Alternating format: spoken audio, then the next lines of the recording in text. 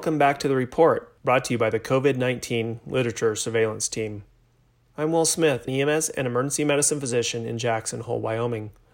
I am also a clinical assistant professor affiliated with the University of Washington and the co-founder of the COVID-19 Literature Surveillance Project. We are keeping up to date with the latest research on SARS-CoV-2 and the disease it causes, COVID-19. We bring you real-time data from the research to help guide best practices as the pandemic continues to unfold. For complete summaries and links to each article to review further, please visit our website at covid19lst.org. Here's Jasmine, my co-founder, with today's episode. Thanks, Will. And on today's episode, the positive predictive value of anosmia, early proning in conscious COVID-19 patients, and in mental health is social distancing and masks leading to an identity crisis. The Report for June 1st, 2020. By the numbers. As protests over systemic and racial injustice continue throughout cities all over the U.S., the COVID-19 pandemic is also highlighting these disparities, with Black Americans accounting for only 13% of the population, but 24% of the deaths. Climate. A research letter published in JAMA that analyzed pharmacy records during the pandemic found a 1,977% increase in fills for hydroxychloroquine and chloroquine. The authors warn that this sharp increase in demand may lead to medication shortages for patients who require these for the treatment of their chronic conditions such as systemic lupus erythematosus and rheumatoid arthritis. Clinical statisticians outline recommendations on how to adapt clinical trials both during and after the pandemic, emphasizing the balance between safety and protecting the integrity of the trials. Epidemiology. A retrospective cohort study of 92 patients in Italy analyzed obesity and COVID-19 severity, finding that obese patients in the age group around 67 years versus an older age group around 76 years had a higher risk of ICU admissions and assisted ventilation, even after adjusting for age, sex, and other comorbidities. In pediatrics, a case series conducted at the Children's Hospital of Philadelphia found evidence to support multi-system inflammatory syndrome in children, or MISC, in 6 patients with COVID-19.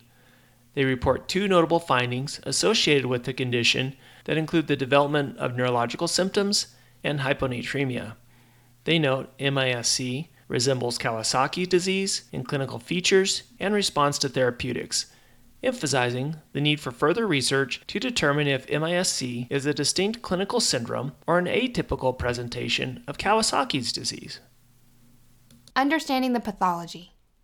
Molecular docking analysis found an increased affinity between dithymoxyquinone and the SARS-CoV-2 S protein and human ACE2 receptor interface.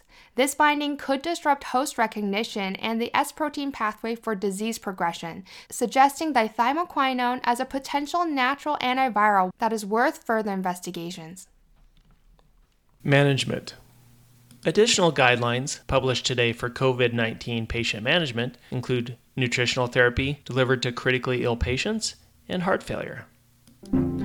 Clinicians at New York Presbyterian Hospital described their protocol to place non-intubated, awake, mobile, and hemodynamically stable COVID-19 patients in the prone position in order to prevent worsening respiratory failure.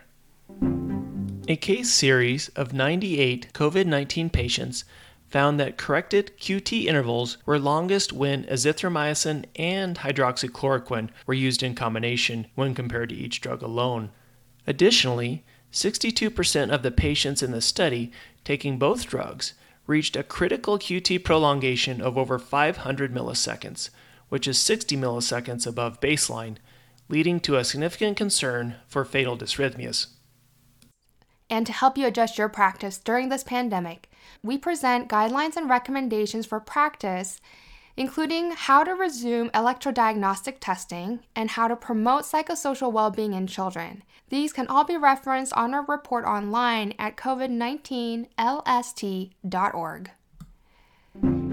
A retrospective study comparing colorectal cancer surgery patients before and during the pandemic in China found that other than slightly longer hospital stays and increased patients from out of town, all other metrics such as procedure safety and outcomes revealed no significant differences, suggesting that it is safe and feasible to perform colorectal surgery during a pandemic.